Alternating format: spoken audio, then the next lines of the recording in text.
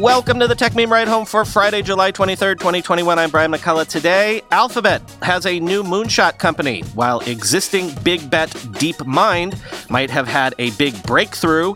Why Snap and Twitter are sharing an earnings narrative right now. Hint, it's because they're growing again. And, of course, the weekend long read suggestions. Here's what you missed today in the world of tech.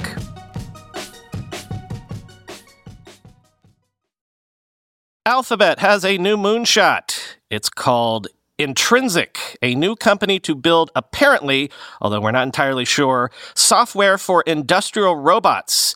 And so Intrinsic will join Alphabet's portfolio of other bets.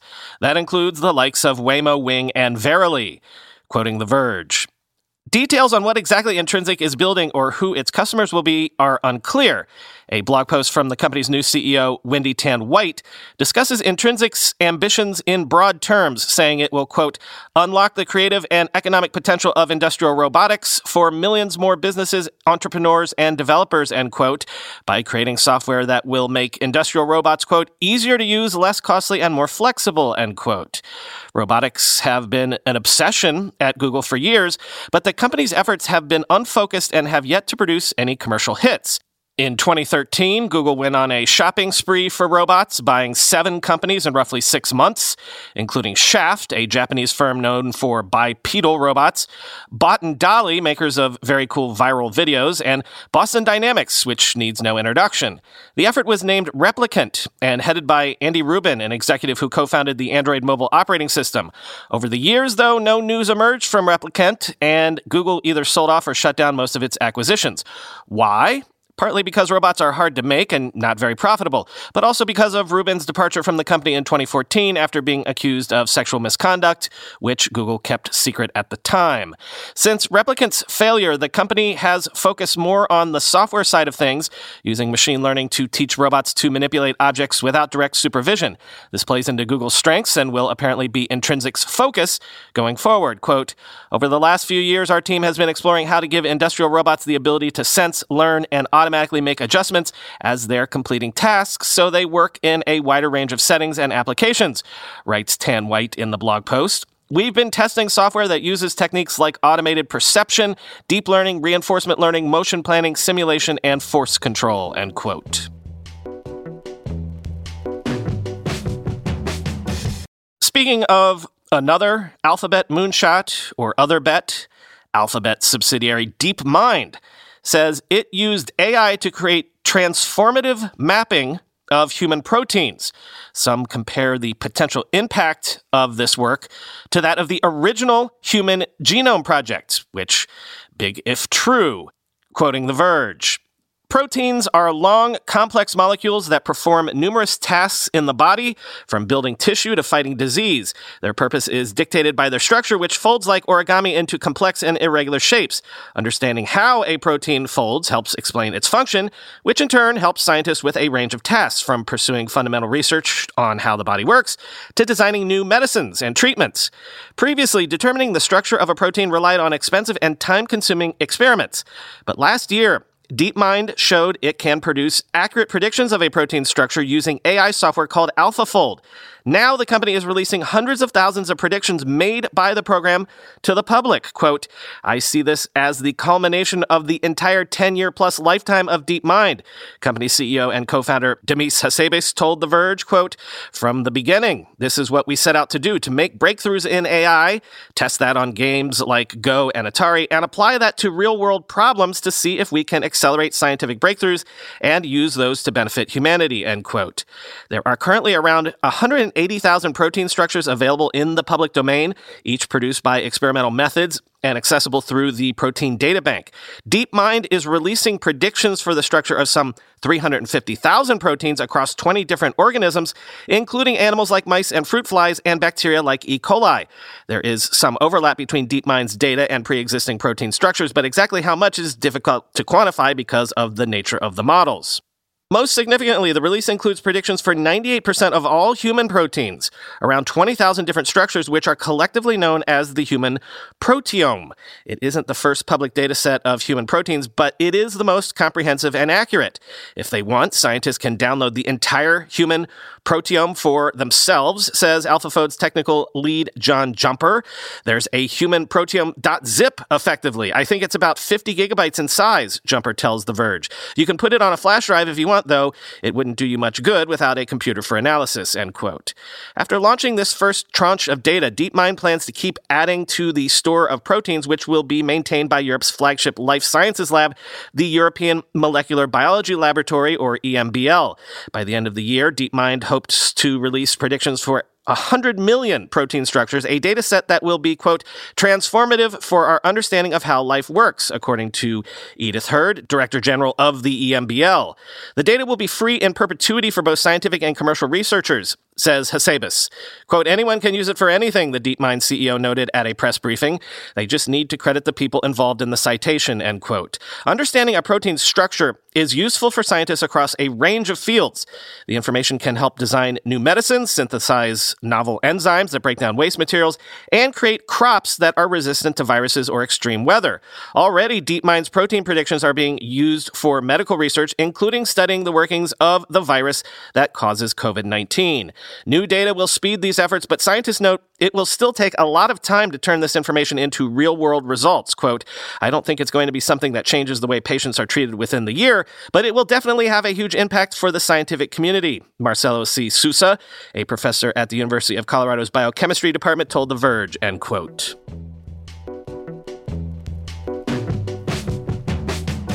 Two super interesting earnings reports yesterday, Twitter and Snap. And it's weird. It's not only that Twitter and Snap happen to report on the same day, it's also that increasingly the narrative around both these companies is very similar too. It was within the lifetime of this podcast that both of these companies were seen as maybe becoming also-rans in the social networking game. They couldn't achieve the scale that Facebook had, nor could they monetize as well as other networks were doing. I mean, remember when Snap was a sub-$5 stock? They had that busted Android app and their user numbers were actually shrinking, and Twitter was laughed at for never having iterated on its product basically ever. Well, what a difference 3 years can make. Both stocks are flirting with all-time highs and are pleasing Wall Street with growth numbers like Twitter beating the street's expectations with Q2 revenue of $1.19 billion, up 74% year over year. Ad revenue of $1.05 billion, up 87% year over year. And monetizable daily active users, remember that's Twitter's favorite metric, of 206 million, which was up 11% year over year. And Twitter gave good forward-looking guidance, quoting CNBC. With respect to guidance, Twitter said it sees $1.22 billion to $1.3 billion in third quarter revenue. Analysts polled by Refinitiv had expected $1.17 billion in revenue. For all of 2021, Twitter said that it expects headcount and total expenses to go up at least 30%, and that revenue will grow faster than expenses, end quote. Snap, meanwhile, reported Q2 revenue of $982 million, up 116% year over year. Daily active users were up 23% year over year to 293 million, and its net loss shrunk 53% year over year to only $152 million.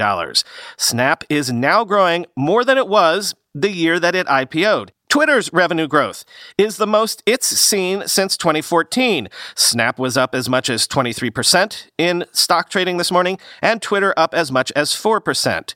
There's one more narrative both of these companies share. Given GDPR, given Apple's app tracking changes to iOS, might both of these companies suddenly be more attractive to advertisers since their models for making money and their models for advertising rely less on tracking you around the web as opposed to just advertising to you inside their own apps?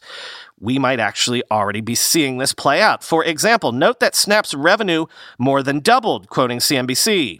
Snap said the company was not impacted by Apple's iOS 14.5 privacy changes as it had anticipated that it would be. This was due to the mobile operating system update rolling out later than expected, iOS users being slow to update their devices, and Snap observing, quote, higher opt-in rates than we are seeing reported generally across the industry, which we believe is due in part to the trust our community has in our products and our business, Jeremy Gorman, Snap's chief business officer, said in her prepared remarks. This has given us more time with advertisers to navigate the transition, but also means the effects of these changes will come later than we initially expected, Gorman said, end quote. And as for Twitter, quote, the impact from changes in Apple's iOS 14.5 release associated with tracking were lower than expected, Twitter said in its shareholder letter, end quote.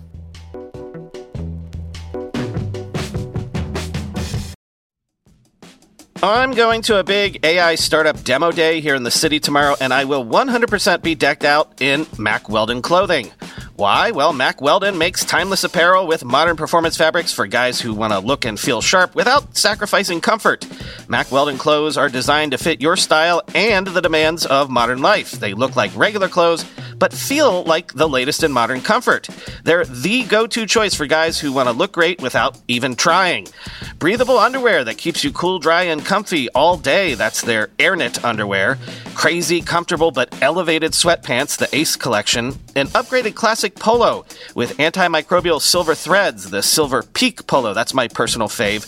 And ultra-soft antimicrobial tees for when you need to stay fresh longer. Their silver crewneck t-shirt. Get timeless looks with modern comfort from Mack Weldon. Go to MackWeldon.com and get 20% off your first order with promo code RIDE.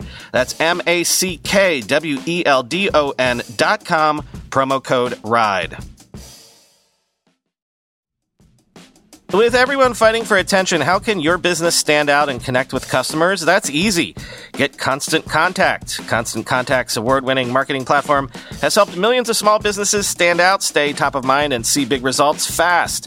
Constant Contact makes it easy to promote your business with powerful tools like email and SMS marketing, social media posting, and even events management. With Constant Contact, you'll reach new audiences, grow your customer list, and communicate more effectively to sell more, raise more, and fast-track growth. Don't know much about marketing? No sweat. Constant Contact's writing assistance tools and automation features help you say the right thing at the right time every time. Plus, you can send with confidence knowing your emails are actually reaching your customers thanks to Constant Contact's best-in-class 97% deliverability rate. I use this, and you should too. Tackle any challenge with Constant Contact's expert live customer support. Plus, everything's backed by their 30-day money-back guarantee. So, get going and start growing your business today with a free trial at ConstantContact.com. Just go to ConstantContact.com right now. Constant Contact, helping the small stand tall. ConstantContact.com. Time for the weekend long read suggestions. We mentioned DeepMind and its breakthrough on protein mapping earlier in the show, but what about one of its biggest competitors, Watson? Well, the New York Times takes a look at how Watson has maybe not been the breakthrough success that IBM was expecting it to be by now. Quote, Watson wasn't just going to change industries, it was going to breathe new life into IBM, a giant company but one dependent on its legacy products. Inside IBM, Watson was thought of as a technology that could do for the company what the mainframe computer once did, provide an engine of growth and profits for years, even decades. Watson has not remade any industries, and it hasn't lifted IBM's fortunes. The company trails rivals that emerged as the leaders in cloud computing and AI, Amazon, Microsoft, and Google. While the shares of those three have multiplied in value many times, IBM's stock price is down more than 10% since Watson's Jeopardy triumph in 2011. The company's missteps with Watson began with its early emphasis on big and difficult initiatives intended to generate both acclaim and sizable revenue for the company, according to many of the more than a dozen current and former IBM managers and scientists interviewed for this article, end quote. But hey, let's stick with making this a day of breakthrough news. The Wall Street Journal says a startup called Form Energy has seen a breakthrough in iron-air batteries, which could have big ramifications for storing electricity on the power grid. Quote, Form is preparing to soon be in production of the kind of battery you need to fully retire thermal assets like coal and natural gas power plants, said the company's chief executive, Matteo Jaramillo, who developed Tesla's Powerwall battery and worked on some of its earliest automotive powertrains. On a recent tour of Form's windowless laboratory, Mr. Jaramillo gestured to barrels filled with low-cost iron pellets as its key advantage in the rapidly evolving battery space. Its prototype battery, nicknamed Big Jim, is filled with 18,000 pebble-sized gray pieces of iron, an abundant, non-toxic, and non-flammable material. For a lithium-ion battery cell, the workhorse of electric vehicles and today's grid-scale batteries, the nickel, cobalt, lithium, and manganese minerals used currently cost between $50 and $80 per kilowatt-hour of storage, according to analysts. Using iron, Form believes it will spend less than $6 per kilowatt-hour of storage on materials for each cell. Packaging the cells together into a full battery system will raise the price to less than $20 per kilowatt-hour, a level at which academics have said renewables plus storage could fully replace traditional fossil fuel burning power plants, end quote. And how about gallium, once an industrial waste byproduct that's shrinking phone chargers and leading to advances in electric cars, quoting the journal again. Present in most LED screens, as well as the LED lights that now provide much indoor illumination, is the metal gallium. And while not as well known as silicon, it is taking over in many of the places that silicon once reigned supreme, from antennas to charging bricks and other energy-converting systems known as power electronics. In the process, it's enabling a surprising array of new technologies, from faster-charging cell phones to lighter electric vehicles to more power-efficient data centers that run the services and apps we use. A byproduct of extracting aluminum from rock, gallium has such a low melting temperature that it turns into a runny, slippery white liquid when you hold it in your hand. On its own, it isn't terribly useful. Combine it with nitrogen to make gallium nitrate, and it becomes a hard crystal with valuable properties. It shows up in laser sensors used in many self-driving cars, antennas that enable today's fast cellular wireless networks, and increasingly in electronics critical to making renewable energy harvesting more efficient. Many of the most tangible things made possible by gallium nitrate, also known as GaN, are happening in power electronics. Today, you can buy small USB-C chargers with enough juice to power your laptop, phone, and tablet simultaneously, even though they are no bigger than the much less powerful versions that have for years come with our gadgets. Power electronics that convert one voltage level to another are also key to many aspects of electric vehicles. They are smaller, lighter, more efficient, and emit less heat, so EVs can travel further on a charge, says Jim Whittam, chief executive of chipmaker GaN Systems. Those properties also are great at squeezing significantly more electricity out of renewable energy sources such as solar panels, he adds. Even small efficiency gains in converting electricity add up when they happen multiple times, as in a renewable power grid that includes battery storage, end quote. I've said many, many times that whoever cracks the battery nut will make billions, perhaps trillions of dollars, so maybe there's two angles to that. And finally this week, I usually don't share stories from the Financial Times because they have such a hard paywall, but if you can get through the paywall, this is the story that I discussed on the Twitter space the other night.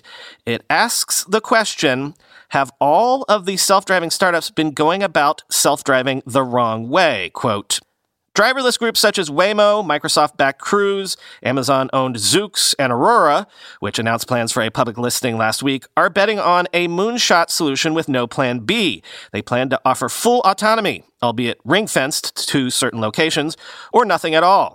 In regulatory jargon, this is called Level 4, in which a robot driver requires no input from passengers. Level 5, the highest step, would allow the vehicle to go anywhere. This go big or go home approach stands in direct opposition to the step-by-step path of the ADAS players led by suppliers Mobileye, Aptiv, Magna, and Bosch, which work with all the major car makers.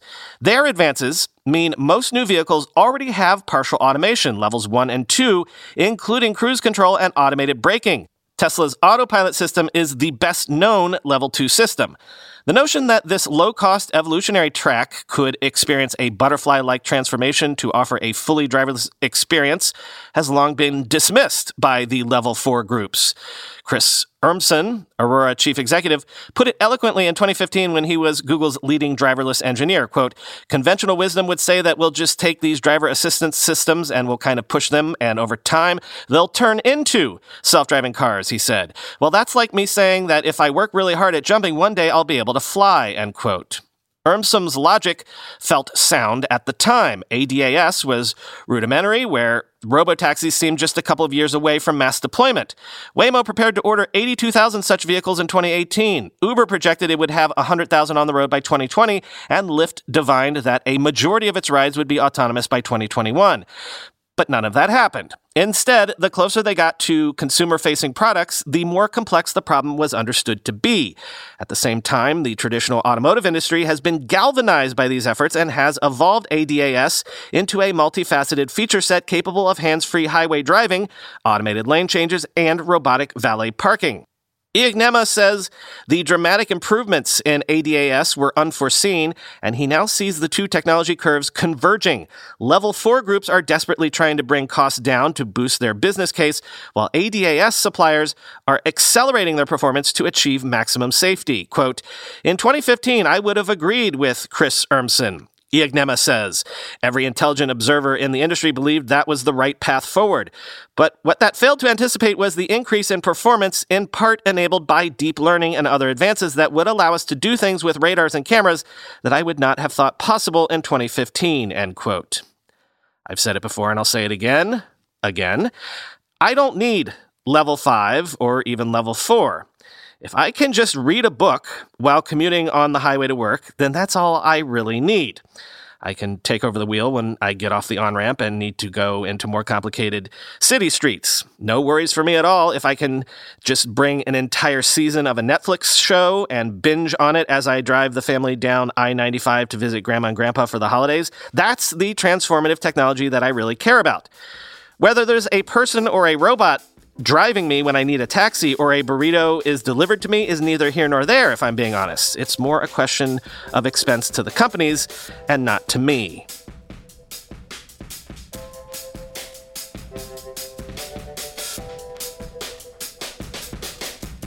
All right, there is no additional Ride Home Plus content this weekend, but I will share the Twitter space we did this Wednesday night with everybody tomorrow. Talk to you on Monday. Save on Cox Internet when you add Cox Mobile and get fiber-powered internet at home and unbeatable 5G reliability on the go. So whether you're playing a game at home, yes, cool, or attending one live, no! You can do more without spending more. Learn how to save at cox.com/internet. Cox Internet is connected to the premises via coaxial cable. Cox Mobile runs on the network with unbeatable 5G reliability as measured by Ookla LLC in the U.S. to H 2023. Results may vary, not an endorsement. Other restrictions apply.